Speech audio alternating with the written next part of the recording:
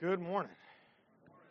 So, quick word of announcement. We have new pew Bibles, but since we don't have pews, they're not in the pews. But if you need a Bible, there is a Bible in the back. We also got two giant print Bibles. So you don't have to be ashamed. You can go grab a giant print Bible if you need to. But by giant, it only means giant compared to the typical minuscule font. It's like giant in terms of normal for a pew Bible, if that makes any sense. But there are Bibles in the back if you want to grab one. We've decided to quit putting the scripture on the screen. Not that that's wrong, but just to further encourage you to use your own copy of God's Word. We want you to use it. We want you to trust it. We want you to see that what we say is in there, and surely on the screen helps with that. But also, if you're holding it, you can take that same Bible home and read the same page and read the same scripture throughout the week that we're reading together here. And so making the scriptures more part of your daily life. And of course, we just come out of Reformation Month, which means you've spent some time reading or listening to the scriptures. And every Reformation Month, we quit showing it on the screen to emphasize the printed word. And so we're just trying to continue doing that throughout the year now to emphasize the printed word of Scripture. So somebody's already grabbing a giant print. Excellent. They're being used. Awesome. All right. So we are starting a new series today, and it's going to run through Christmassy time, and it's not a Christmassy message. So we'll just see where we get. I always kind of think I know where we're going to land, and then we get into it, and it's never quite like I think. So we're going to dive in either way to the book of Ecclesiastes. So if you have your bulletin, if you look on the front of the page, it has the word Ecclesiastes spelled out. Now, this book is a bit of an enigma. How many of you have read the book of Ecclesiastes before? You ever read that book and go, whoa, this kind of feels different than everything else I've read? You know, we tend to have this, especially if you listen to Caleb. What's Caleb's slogan? I got two completely different mottos there. I was going more towards the positive, encouraging Caleb instead of the, here's the plan. You can give the $10 a month plan, or it gets down to the plan I call the I'm so poor you probably shouldn't be helping us plan. Okay, sorry. I had no intention of going there. That's y'all's fault. Okay, so positive encouraging has a tendency to be the evangelical motto. If you love Jesus, you smile. If you love Jesus, you're happy. If you love Jesus and you read the book of Ecclesiastes, you want to get on to this guy and say, dude, you missed the memo. In Christianity, we're happy. We don't say everything's a waste of my time. Right? No, that's kind of depressing. It says, you should increase in knowledge. That just leads to sorrow. Work hard. No, you're going to die. Build up wealth and pass it on to your children. Yeah, your child may be an idiot, though, and squander your labors. All right, this is what Ecclesiastes is going to set us up for. There's a lot of, sometimes it's considered the pessimistic book. Sometimes it's considered the depressing book, or it's like the other side of the coin. There's Proverbs, as you train a child up in the way he will go, and he will not depart from it, even when he's old. Ecclesiastes is the other side of that. Doesn't matter what you do, he's going to make his own stupid choices anyway. All right? And it feels like that in life, that there's two completely opposite vantage points from which wisdom is attained. And as we dive into Ecclesiastes, what we're going to find is not that Ecclesiastes has a different take or a different perspective. It's just asking and addressing a different question. It's dealing with a different topic. It's still biblical wisdom. In fact, the ultimate end of biblical wisdom in Ecclesiastes will be exactly the same as it is in Proverbs, as it is in all of the wisdom literature in your Bible. So let's start first by taking the enigma out of the title of the book. So if you look at Ecclesiastes, that probably does not sound like any English word period. So let's unpack what the word itself means. So just follow me on this, and then I'll make more sense of it. It's a transliteration, letter for letter, of the Greek translation of the Hebrew word koheleth, which is their word for public speaker. Do you follow that? So let me show you in the text what's happening, just in the word. So if you want to take your marker, your pencil, and kind of diagram the word itself, Ecclesiastes, if you'll see in there, ekklesia, and you take the S-T-E-S, draw a line between those. My pen doesn't work, even though you can't see this, so that's helpful. Ecclesia, stes. You see those two words? So ecclesia, some of you my nerds in the room might recognize that word, ecclesia. What is ecclesia? Church. This is the New Testament Greek word for church. So, quick side note, just this for the nerds in the room who care, Greek language has no C, period. There's no C. That's Latin. So anytime you see a Greek word that has a C in it, you're actually saying the Latin word that's based on the Greek word. So like cyclops, it's not cyclops. It's kyclops. So you're saying the Latin version, not the Greek version. All right, so anyway, you take ecclesia, change the C's, scratch those out, and put K's. Now you have the Greek word for church. So, hold on. This book is called The Church? No, not exactly. Here's the idea.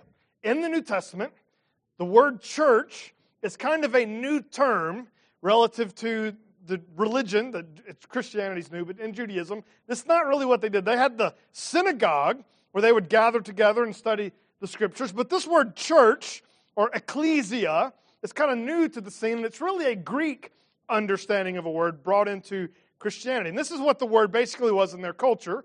You have a political rally, you gather people together, and you have a meeting, and somebody is leading that meeting. Somebody's in the front, somebody's at the podium, someone's talking, somebody's preaching at that gathering. And so in Greek, ekklesia is the word called out. So they're just called out from their surroundings to come hear a message. Well, in the early church, that makes sense, right? They've gathered together. They've been called out by the Lord. We could say election is that same root idea. They've been called out to come hear the message of Jesus. And so this word, Ecclesiastes, is just the person at the podium talking to the church. Follow what I'm saying? That's all the word means. And so in a lot of translations, you'll see Ecclesiastes starts off with the words of the preacher. Well, literally, it would be the words of the Ecclesiastes, or in Hebrew, the words of the Koheleth. Koheleth. That word sounds fun to say, but I'll trip it up, so I'm not going to use it. We're going to say preacher instead, but that's the Hebrew Koheleth. Words of the preacher, the guy at the front of the podium talking to everyone who has been gathered, been called out together. Now, this works particularly well in Jewish wisdom literature. If you've read the book of Proverbs, you'll hear things, almost all the Proverbs start, especially the early Proverbs, where it'll say, listen, son, be attentive to my wisdom. Like, open your ear, hear what I have to say so that you will gain understanding. It's a father, sometimes it's a mother, calling out to his child, saying, listen. So there's a gathering metaphor built into the Jewish concept of wisdom. Come hear what I have to say. And several times in Proverbs specifically, wisdom is personified as a woman. So it's this female, this lady wisdom, going out of the streets, and she's calling out. And what should you do when you hear her voice? You should come. You should beckon to this voice. You should respond. So Ecclesiastes is, the metaphor is, wisdom is now speaking out. Wisdom is embodied here, and a person, the preacher, is going to speak. So gather together and hear what this preacher has to say. So it says the words of the preacher, the son of David, king in Jerusalem. It doesn't give us any more specific detail about who this is other than that phrase. Now, the most literal interpretation then, the son of David, the king of Jerusalem. David had many sons, and if we talk about literal, born to David, only one of those sons was king of Jerusalem, and everybody knows who I'm talking about. Who is this? Solomon is historically understood to be the writer of the book of Song of Solomon. We don't know that for sure. He doesn't write it down, but he is the most likely candidate. If he's a son of David, if it's not Solomon, and we study Jewish history, read 1st and 2nd Kings. Anybody read 1st and 2nd Kings in the Reformation reading? How many of those guys qualified to do what Solomon's probably doing here? It's like you read the Hezekiah maybe. It's like, if you read that story, no, that doesn't end well. Of course, Solomon, if we're going to be honest, doesn't end well either. But we do know Solomon is given a gift from the Lord, that he would be wise, that there would be none like him in all the earth. He would have the wisdom beyond his years, wisdom beyond the years of the ages. And so, historically, did Solomon write this? Probably. But that's as far as I can go. It doesn't actually say Solomon wrote it, but he's a very good candidate, and historically, that's what most people have landed on. So Solomon is now speaking as the preacher to whoever will listen. Have you called together. You're hearing the voice of wisdom. He's gathered you together and he says, now let's lay it out. Now let's talk about that word wisdom for just a second. So really, we've only done one verse. We will move more quickly than that in the future. But for the moment, the words of the preacher, the son of David, king in Jerusalem. Wisdom literature, so he's going to talk about wisdom. Let's spend a few moments defining what wisdom is. So there was a common saying when I was a kid. I thought my dad made this up. Turns out later it was just a common saying. But and this is how it went. A smart man learns from his mistakes. Right? That is smart. You do something wrong, and the next time you don't have to make the same stupid error. So we call that learning, by experience. Well, another way you could learn is someone else makes the mistake. So a smart man learns from his own mistakes, but the truly wise learn from everyone else's mistakes. I saw you do that, and it didn't work out. And so I'm going to not do that. I can see where this is going. In fact, that's really how we think about the word itself, wisdom. So wisdom is generally understood, filling in an outline, your first blank, wisdom is generally understood pragmatically. Now that word, we throw that word around a lot. It has a lot of kind of nuance and meaning today, but pragmatics emphasize the end result of something. If you're living in such a way, what result does it produce? In fact, pragmatics are very important in a lot of areas of life.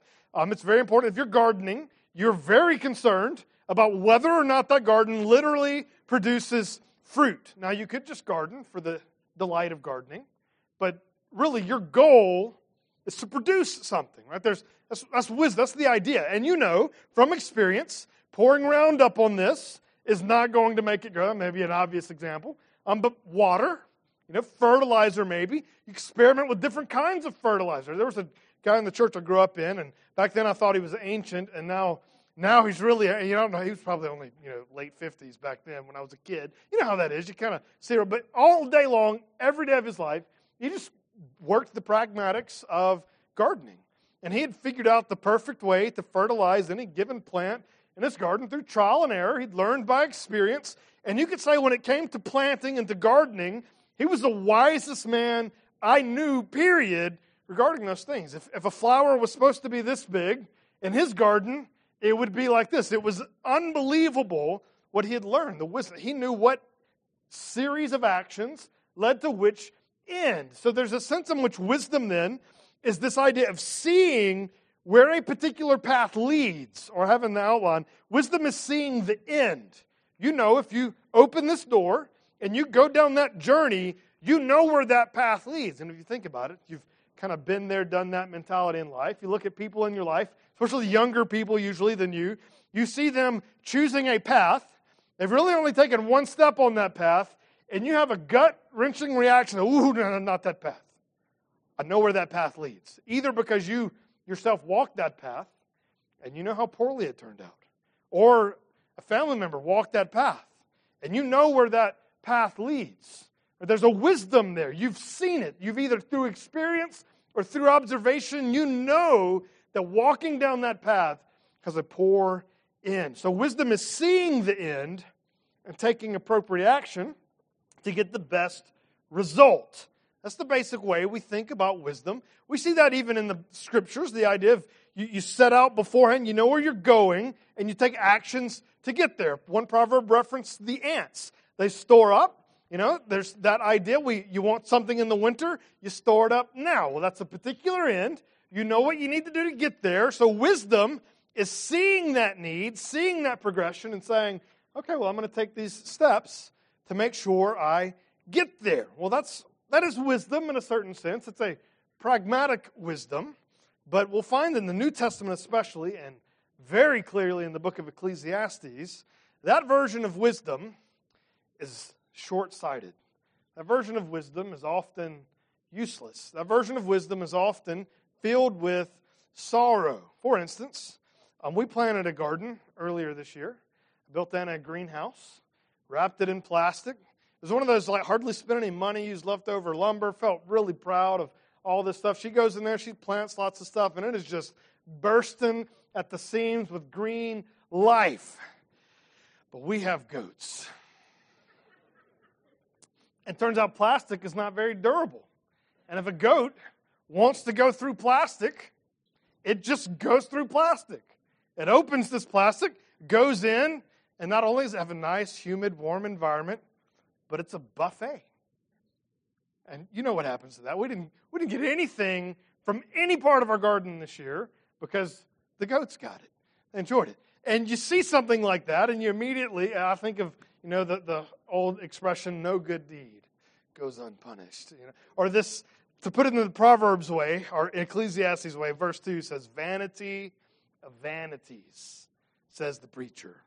Complete waste of my time. So let's unpack that expression for a moment. Vanity of vanities. There's a sense in which that's a good translation, and there's a sense in which it doesn't quite get the idea of the Hebrew here. The idea is everything is a fleeting breath.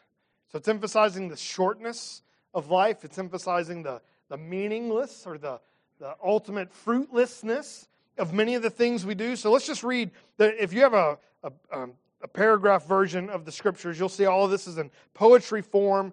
And let's just read through this section. It goes through verse 11. Vanity of vanities, says the preacher.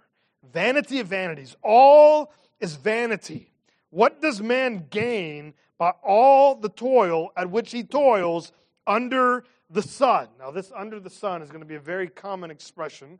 And this is just a reference to our time here, our life.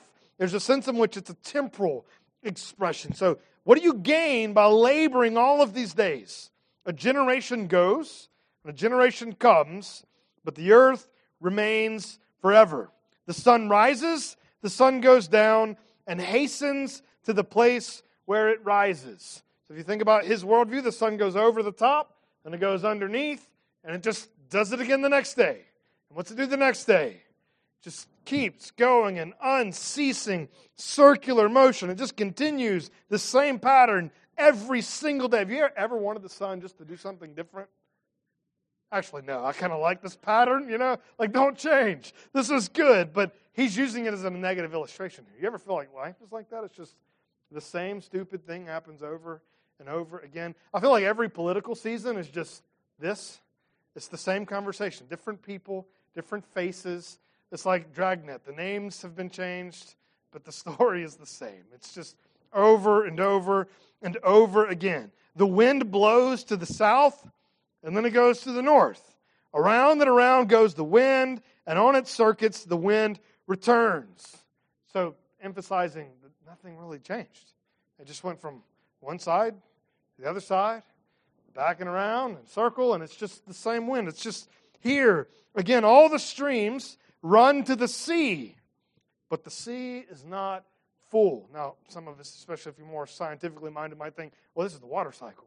But imagine in his worldview, what's seeing here? All these rivers flow down into the sea, but it doesn't fill up. It's just a metaphor for life. It's no matter how much water flows into that sea, it's just not satisfied. It keeps needing more. Nothing really changes. There's no progress. It says, to the place where the streams flow, there they flow again.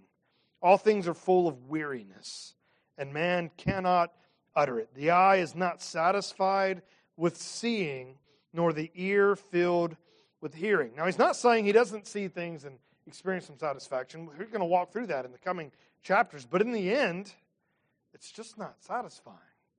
Have you ever worked on a project and you're really excited about the project and you get this stuff together, you kind of accomplish your task, and then, okay, well, that one's done. Got to do another task now. Something else has to fill my time and occupy this. It keeps going. It's never truly satisfied. What has been is what will be. What has been done is what will be done. There is nothing new under the sun. If you know anything about Ecclesiastes, you probably know that phrase, and then chapter 3, there's a time for this, a time for that. But there's nothing new under the sun. Now, this is one of the depressing things about studying history. You study, especially church history. That's where my particular experience is. You study church history, and every time you see some problem happening in the church, I think to myself, oh, well, that's happening now. It's just the same stupid thing happening again, or some new thing we finally do in Christianity. You study church history, you go, no, we tried that already. It didn't work. Or, a change in music styles. That happened in the 1400s, guys. We were debate over whether or not you could have orchestra music in the church, the stuff that they were doing out in the popular circle. It's the same debate. Nothing really changes. I know sometimes I like to think that part of the debate is over. The church has matured past the music debate. And you know what? It's just not going to happen. We're going to debate the same thing over and over and over again. There's nothing new under the sun in that way. Is there a thing which is said, see, this is new?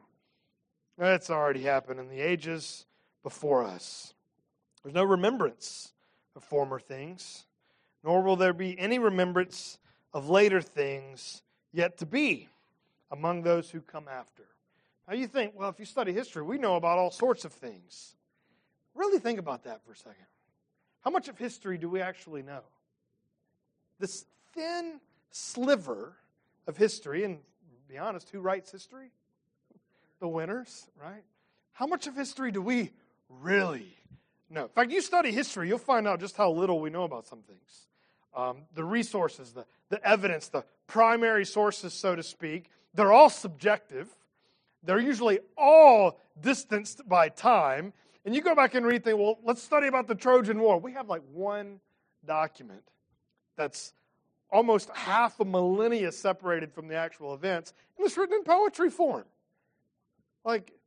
Yeah, we'll use this as though it's clear, solid, definite history. That's how they treat it. If it's the Bible, nothing can be true, even though it's more narrative form, more historically oriented. All of this, except we'll take everything else that's obviously useless and use it as history. Point being, the little thing we do know is really insignificant compared to how much history has actually happened. The chances of someone knowing your name, the chances of you outliving 2 generations. I know my great-grandparents' names on one side, and I don't know their parents' names. You rewind the clock 100 years, it's hard to imagine that they would be forgotten. Or even if I knew their names, they'd only be names on a piece of paper, perhaps on a tombstone. But that's it. There's a vanity to this. So see what the Ecclesiastes, the Koheleth, the preacher, what's he saying here? Let's fill in some more blanks on your outline. So Ecclesiastes acknowledges the short-term and long-term vanity of working for progress. So in America, we have a strong bent towards progress. We love progress. We love pragmatics. We really, in a lot of ways, feel like God gave 2 great things to humanity, the gospel and capitalism. All right, as though the capitalism is near the gospel. Now, don't get me wrong, I like capitalism. I like democracy, or democratic republic, if we're going to be particular. But there's things like that, yes, I like this. I think it's a good thing to do in our nation. It's better than other forms of government, certainly. But there's this real truth in which we accomplish nothing. Like you look at our world and say, oh, we're better now. Are we, though? And why do we still need police? Why do we still need security cameras? Why do we still lock our doors? We didn't used to lock our door. Okay, come on. There wasn't crime. So actually, when you say that, you're saying it's worse, not better. We've not fixed any of these problems. No matter what we do, it's all vanity. So here's what Ecclesiastes is really trying to get us down to see. No matter what you do under the sun, in the end, it's not going to have been worth it. So, do we call that pessimism? Well, in a certain sort of way, yes. I like to think, I'm big into the next generation sort of thinking. So on the farm at Redemption Square, I always think about, now if I work on this oak tree, my great-great-grandchildren might be able to swing on a branch under this tree. But the reality is, who knows that they'll even own it? Who knows that a hurricane won't blow it over? Who knows that tree won't get struck by lightning and burn down to the ground? There's so many ways in which no matter what we do, in the end, it's going to be fruitless. Now, if we read this and we stop there, it's easy to hear the message of Ecclesiastes and say, well, why bother? Does it matter? If it's not going to work out in the end of the, no matter how nice of a house I build, it could burn down in a few years. No matter how awesome of a church we plant, it won't be here in a century. How many churches to this day exist that were planted by the Apostle Paul? Zero. None. Not even a church is going to live forever. Why do anything at all if all of it is vanity? And we're not done with the bad news. Let's keep going, and then we'll get to good news eventually. All right, verse 12. I, the preacher, have been king over Israel in Jerusalem, and I applied my heart to seek and to search out wisdom, all that is done under heaven. It is an unhappy business that God has given to the children of man to be busy with. I've seen everything that is done under the sun, and behold, all is vanity and striving after the wind. What is crooked cannot be made straight. And that flies right in the face of most of our ideologies. You think about the prosperity gospel.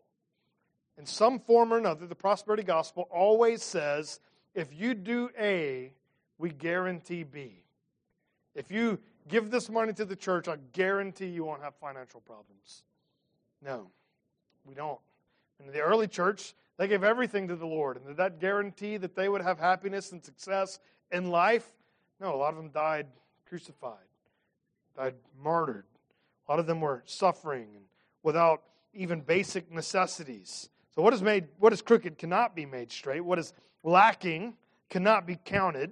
I said in my heart, I have acquired great wisdom, surpassing all who were over Jerusalem before me. So if this is Solomon, we know that he's been granted the special wisdom from the Lord. He's sought out wisdom. He's studied everything. And the smarter he gets, the more experience he has, the more knowledge he acquires. Look at what he says. And I applied my heart to know wisdom and to know madness and folly. I perceived that this also is but a striving after wind. For in much wisdom is much vexation. And he who increases knowledge increases sorrow. Now, anybody who's studied any topic can relate to what Solomon is saying there. Even in theology, I love theology. It's my favorite topic to talk about. But the deeper you get in, the more you realize the more nuanced you have to be. And there's a sense in which the more theology you know, the harder it is to say anything without being worried you're saying something wrong.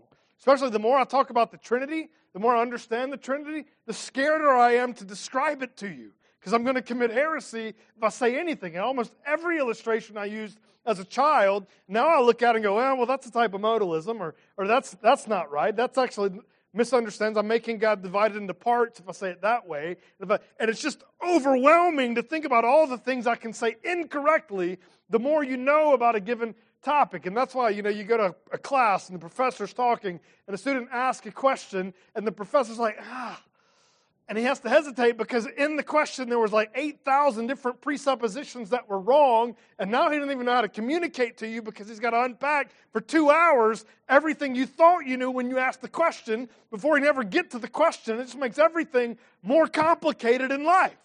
Or maybe that was a soapbox. I don't know. You know what I'm talking about, though, right? Anybody relate to that? It's like the more you know about something, it almost handicaps your ability to have a normal conversation with someone else. And so I get really excited about movies. One of my favorite movies is Les Mis, the musical movie. All right, at least one person in the room cares, okay? I love this movie. And somebody asked me about that movie one time. They had watched it because I had recommended it. And they said they had watched it and liked it. And I was like, oh my God, I love how in the movie you've got law versus grace, and grace is embodied with Jean Valjean, and then the law is embodied by Javert, and they have this, conflict warring between them and which one's going to have it out in the end. And grace is so powerful that it doesn't even have to defeat the law because the law ends up killing itself because it can't withstand under its own burden. And I'm just thinking about all this stuff, and the person looked at me and was like, I'm never talking to you about movies again. I'm sorry, I just like... Okay, fine. Now I don't even have a friend to talk to. There's this depressing nature to having a lot of knowledge about something, whatever your topic is. Especially you get in a circle, you start talking about something, and by default, somebody gets excluded. Anytime y'all talk about sports, that's how I feel. I'm like, okay, well, I'll give this a few minutes, and then I'll chime back in. It's just how it is, whatever the topic is. The more you know, the more vexation that can come from that. So we get to this point. In Ecclesiastes, to be sure, the good news has not come yet. That's going to come later. But let's, for the sake of our time and for the sake of not leaving here depressed and hopelessness, let's wrap this up in a meaningful way. So let's fill in the last blanks, and then let's bring this to a New Testament. So while wisdom can be described as having good vision of our circumstances and then living purposefully, and you can call wisdom that. It's you see well, you see the circumstances, and you live purposefully within those circumstances. Biblical wisdom is actually going to go a step further. Biblical wisdom is concerned with living obediently regardless of our circumstances. Obediently regardless of our circumstances. I had a job one time. I was a security officer. And everything we did was really fake, if that makes sense. We weren't there to provide security. We were there to provide a checkbox on their liability policy for the campus. You know what I'm saying? Like, our weapon was a radio and a flashlight. And literally everything in our handbook, any kind of legitimate emergency, period, step one was call 911. It was like, is there really any point in my job at all? And the reality was a lot of the things we did were absolutely pointless. Totally. And then some of the paperwork we would do, no one ever read. It was like, fill out this paperwork as though we're pretending to care. And then this is going to go into a shredder tomorrow. You know what I'm talking about? Like absolute vanity. So I would be assigned with a task knowing full well that this was an absolute waste of my time. Anybody been in that scenario before? How easy is it to obey an order when you know it's pointless? It's hard. And children do this all the time. They reach that not quite teenage. For they're getting there now. I tell them to do something, and they want to know why they're supposed to do it. Now, I'm cool with giving my children reasons and helping them understand, but in this particular moment, what's the reason why? I said so. And I've responded that way a few times, maybe a little inappropriately. It's like, well, I said so. And that's kind of my way of, don't talk again until the task is complete. All right, but we have this built-in struggle with doing things when we don't see the reason. We don't see the method behind it. See, here's the thing. Is in the Bible, in biblical obedience, God's not always giving us answers. He's not always telling us why. He's not always connecting the dots. Oftentimes, He's just saying, I said so. That's how many of the Old Testament laws end. Do such and such. I am the Lord. That's what He means. You honor the Sabbath because He told you to. I don't get it. I don't see how it's useful. I want to know why it's fruitful. I want to know why it matters. Well, does it matter in the end? Yes. Because every act of obedience we perform, every means of obedience, every act of faithfulness in our lives is us holding up a banner, giving glory to God. That is your purpose. And that's what needs to be our immediate purpose in everything we do. You remember what he said? We talked about this a lot last week with Soli Deo Gloria, that every decision, everything we do in life comes down to the fact that whether you eat or drink, whatever you do all, how's that end? To the glory of God. So it's not about the immediate pragmatism of anything. I mean, sure, I want my crops to grow fruit. I want to eat from the fruit. I want my evangelism to be fruitful. I want my disciple making to matter. I want our church to actually grow and reach the community and proclaim the gospel. But in the end, the only piece of any of this that matters is that we obey. And in that obedience, the world will see our light and God gets the glory. That's the piece. Maybe our obedience is to fail, but be faithful anyway. Maybe we're called to be Job and suffer, but be loyal to the Lord anyway.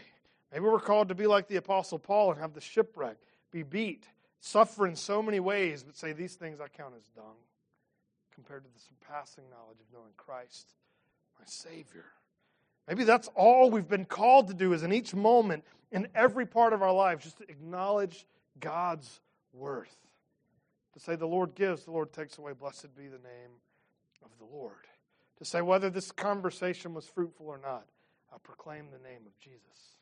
Whether this helped me in life or not, I obeyed the word of the cross. Whether this produced any long-term fruit, I showed love to my neighbor. Whether it worked out in some pragmatic way or not, I was faithful to proclaim the name of Christ.